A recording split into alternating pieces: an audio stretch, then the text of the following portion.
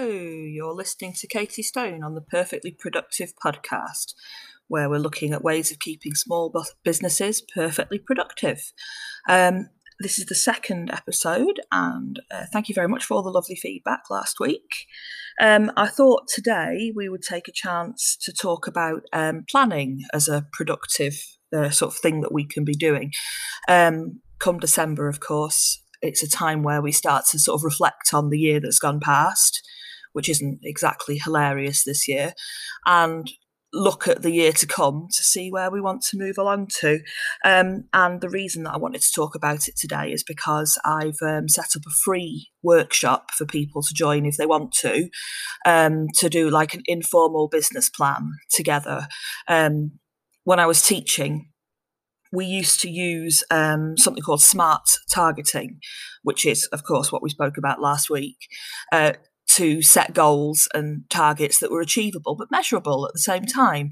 And I think there's something about creating goals. It doesn't have to be for anybody except for you, but it helps you to get into a mindset which is focused, and it helps you to direct your energies, which is really important, I think, especially as a small business owner. One of the things I've learned this year is it's very easy to spend all your time doing small business things and to lose any work-life balance that you might have. And if we have goals and targets that we're trying to achieve, we can really make sure that the energies that we choose to spend on our small business are directed in the right place instead of just sort of sprayed everywhere, hitting as many small things as we can, but really achieving nothing in the meantime, not working towards anything. So I'm hoping that this workshop is really going to help people. And I thought I would take today to talk about the sort of reflection part of the planning process, because there's no point creating a plan unless you look back and see where your strengths have been and where your weaknesses have been as a business. And the way that I prefer to do it, I think simple is best. And a SWOT analysis, SWOT, is a really simple way of just thinking about how you've tackled this year and how that might affect how you tackle the year to come. So I'll talk you through it. First thing to talk about is what on earth does SWOT mean? I certainly haven't come across it until I owned my own business. As a teacher, our analysis wasn't necessarily done in the same way, it has to be said. But I think it's really effective, and I've enjoyed doing it for my business. So SWOT is obviously an acronym, and teachers like an acronym, so maybe that's why I'm drawn to it, who knows. And it stands for, the S is for strengths, the W is for weaknesses, the O is for opportunities, and the T is for threats. It's usually used at kind of like an organizational level to drive the business in a particular direction. But I can't see that there would be anything stopping you, if you wanted to, for using it at a sort of to focus on a particular area. So that if you wanted to focus on, let's say, your marketing, you could probably do yourself a SWOT analysis of your marketing. Anyway, the strengths and the weaknesses are usually called internal factors. So they're things to do with you, your business, how you run it, who's a part of it, cash flow, all of these things, whereas the opportunities and the threats are generally seen as external. So they're things that you can't necessarily control, but they are things that you can plan for, so they're equally important to us. So let's take a bit of a dive into a SWOT analysis and think about what we might add. When you create a SWOT analysis, it is literally a little 4x4, 2x2 grid. That's it, with strengths and weaknesses on the top and opportunities and threats on the bottom. And you fill it out, and whether that means that you're just a single person like I am, a sole trader, sitting and filling it out by yourself, or whether that means that if you've got sort of a few people working with you, if you have departments, by golly, well, then you would want to sit down with everyone and do a sort of a brainstorming session. So when you look at your strengths, the best way to do it, I think, is to try and look at your company from a customer's point of view, because the things that are your strengths are going to be the things that attract customers to you. If you have something that is good, it will make customers come in. So when you put yourself into your customer's shoes, you get a really good idea of what it is about your business that customers like. So when you think about what your business has got that other people hasn't, or that make people choose you over other people, you'll want to think about things like your HR, so like your people who are there. Is there anything about them that means that your customers like you better than other people? You want to think about environmental factors, like physical factors. Have you got a physical location that's better than somewhere else, or equipment, resources? Financial is another consideration in your strengths. Have you received any grants or funding? This year, of course, we might be thinking about the self-employed grants that we received. And I know a lot of the business grant places are handing out the COVID grants now as well. Also, sort of loans as well might go in there too, perhaps, although loans are a bit more squidgy. And any other income that you might have that can help you, that can give you an edge over competitors. And you also want to think about your past experience, like how long your business has been going for example. Like, because to me, a customer is going to look at your experience and how much of an expert they think that you are when they choose you over somebody else. So yeah, when you want to focus in on your strengths, I would suggest asking yourself, why has the customer chosen you? What have you got that they want? What do you offer that they love? And like, what's your unique selling point? What have you got to offer that nobody else can, that your competitors really can't sort of hold a candle to? And when we talked about the physical, of course, like, are there any sort of resources that you've got that your competitors don't? Equally, I think when you move on to your weaknesses grid, again, putting yourself into a client or a customer's shoes is a really good way of focusing in on what it is about your business that means that clients don't choose you or cancel or complain. So it's not as much fun to do. Obviously, it's always nice to talk about why you're awesome, and never as much fun to talk about why you're not. But equally important, I'm sure you'll agree, especially when it comes to setting your targets and your goals. Like, this weaknesses box is probably going to be your most important one to look at. So again, in your client's shoes, thinking about the same sort of things that you were thinking about last time, like your HR, your environment, your financial, your processes, like how you do what you do, and any past experiences that you've got. I would be asking myself questions like, what complaints do you get from clients or customers? When they give you feedback, is there anything they tell you that they don't love?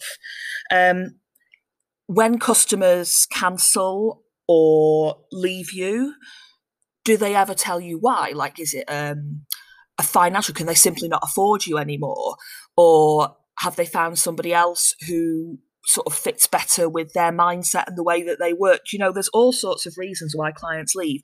And it's why it's really important to have an offboarding process with clients as well, because this feedback really comes into effect at this time of year when you're analysing how the year's gone. What do you feel you could do better? That's another thing to think about in your weaknesses. I think often you have to temper it. If you're anything like me, if you experience things like imposter syndrome and stuff like that, you have a tendency to be too harsh with yourself. So try to look at your weaknesses from your point of view, but with a little bit of distance on it as well, so that you're like detachment, I suppose, so that you're bringing as little emotion into it as possible. Think about perhaps like, what resources do you lack? Like, is there a piece of software that you'd really love to pick up this year? I've started using Trello more and more this year, but I'm starting to reach my limit on boards on the free one, and plus all the power-ups are looking sort of cooler and cooler. And they didn't do a Black Friday deal this year, or if they did, I didn't spot it. So, Trello is on my list now of things that I want to move to a paid membership. And you may have things, they might be physical resources. It might be something that you want to have and hold. If you're an artist, it might be, I don't know, like if you do digital art, you may want to get yourself one of those proper iPads with the pens that you can do cool digital drawings on, or whatever it might be. And I think one of the other things that is a really useful mindset to put yourself in is a mindset of one of your competitors.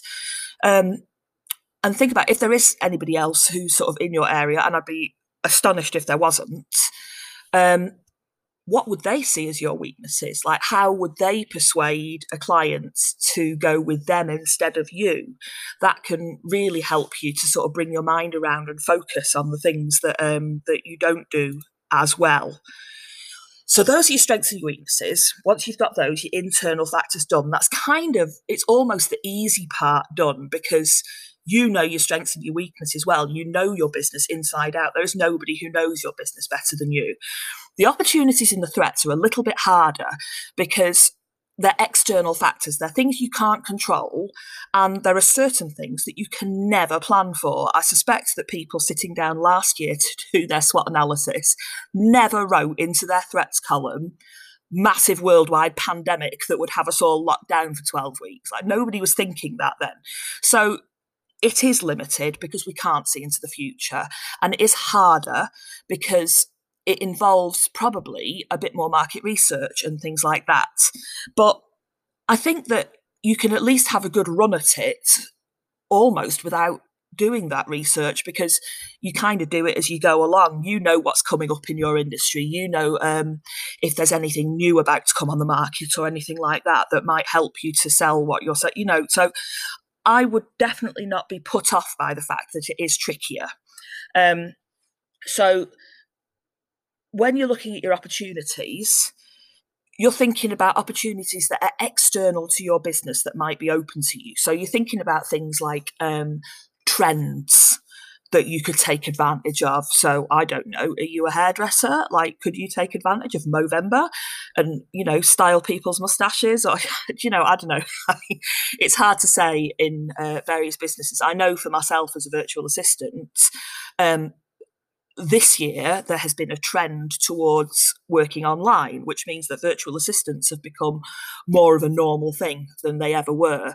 In the US, I think virtual assistants have been quite usual for a very long time, but in the UK, not many people have used them before now. And so for me, that is a trend that I will be planning into my business plan for next year, the fact that more people are willing to work digitally and from long distances, not necessarily face-to-face. Also, while I was looking at opportunities, what I would do is have a peek into my strengths column and see if there are any of your strengths that you could turn into opportunities. So that's another good way of looking at it. And thinking about developments in your industry as well that could be advantageous to you. So, for example, for me as a VA, video conferencing has come on in leaps and bounds this last year because it's had to, because people need to use them. And Teams, for example, at the moment is just making adjustment after adjustment after adjustment and really working hard on keeping up to date with what people need. And so one of the things that will probably go into my opportunities column will be looking into Microsoft Teams, because I use Zoom at the moment, and seeing whether that might work better for me, especially when it's doing webinars and stuff like that I'm starting to move towards. You could also ask yourself things like, how can I improve? Might be a great way to move into your opportunities column. It's a good sort of thought starter. How can I improve client onboarding? How can I improve my marketing message? How can I improve my product? How can I improve my customer support? If you've got a big enough company that customer support is anything more than you tapping away on a keyboard. You could ask yourself about your marketing in particular and like how effective it's been and what opportunities you see in the year coming to advertise. You could talk about, you could look at your resources that you currently have and say, what opportunity have we got in the year to come to perhaps leverage them better to their full potential, allocating them correctly. That all of these are sort of opportunities that you could move towards. And once you've done your opportunities, you're going to move on to threats, which sounds scarier than it is. What you're really thinking about there is anything external that could negatively affect your business. So the big thing, I think, for pretty much every single business this year is going to be trying to work out how badly COVID is going to affect them this year. We know there's a vaccine. We know it's on the way. What we don't know is how it's going to be rolled out, when it's going to be rolled out, and at what point we can expect life to go back to pretty much normal. And there may be other factors in that I'm not even thinking about at the moment, like people with long COVID and like the long-term health that is associated with people who survived COVID. All of these things could be factors in how we run our business next year. But we're not just thinking about things like global pandemics. We are thinking about smaller things as well. So don't forget to consider your competitors and what they're doing. Is anything that your competitors are developing or doing that could be a threat to you? So for me, I tend to niche in educational businesses, having been a teacher. So I would probably be on the lookout for other virtual assistants who had that same sort of background and looking at what they might be doing. You could also have a look again, when I said that when you were looking at your opportunities, you could go back to your strengths and say, like, how could you turn your strengths into opportunities? You could, while looking at your threats box, go back to your weaknesses and say, do your assessed weaknesses expose you to any threats? Is there anything that could happen because of your weaknesses? Again, that is a great question to ask yourself because it focuses you on where you're planning. Other things you could ask yourself, are there any emerging competitors? Are there any changes to sort of laws and regulations? Brexit is going to be a massive one this year for a lot of us, isn't it? Are there any changes to public perceptions of your field, like in the press and the media? So education at the moment is taking a bashing in the public eye as a sort of political football that it's always been. This year, almost worse than any other. Sort of the government are being quite harsh about teachers, and the media are picking up on that. And because of that, perceptions of the public are changing about teachers as well. I'm glad to say there is also some very nice perceptions about teachers too. You may also want to look at your customers' sort of attitudes or their well-being that might affect your business, because again, that's not something that you can control, but it is something that's going to affect your business. So affluency is probably going to be a big one this year, again related to COVID. There are lots of people who will be better off than last year because they spent half of it sitting indoors, not going to restaurants, who will have money that they want to spend. Equally, there are going to be a lot of people who have no money because, there were a lot of people, self-employed people, who didn't manage to get the self-employed grants. All of those excluded people. So there's a lot of things that we need to think about there. And of course, we've already talked about COVID and how that could impact you. So when we do the webinar, this will be the first place that we hit, is our SWOT analysis. We will talk in general terms, as we have today, about what a SWOT analysis is and how it can work. And then we will spend some time filling out our own SWOT analysis. Once you've got that done, you can see that you're already in a place where you're ready to start thinking about what sort of goals you'd like to have for 2021, whether you want to set yourself financial goals or productivity goals or products goals. You might have goals to do with the services or the products that you're offering. You might have environmental goals. And when I say environmental, I mean kind of like the physical environment around you. So that might be resources or your physical location, as well as the environment in general. You may wish to reduce your carbon footprint, whatever that might be. And so I hope that I will see you guys at the webinar.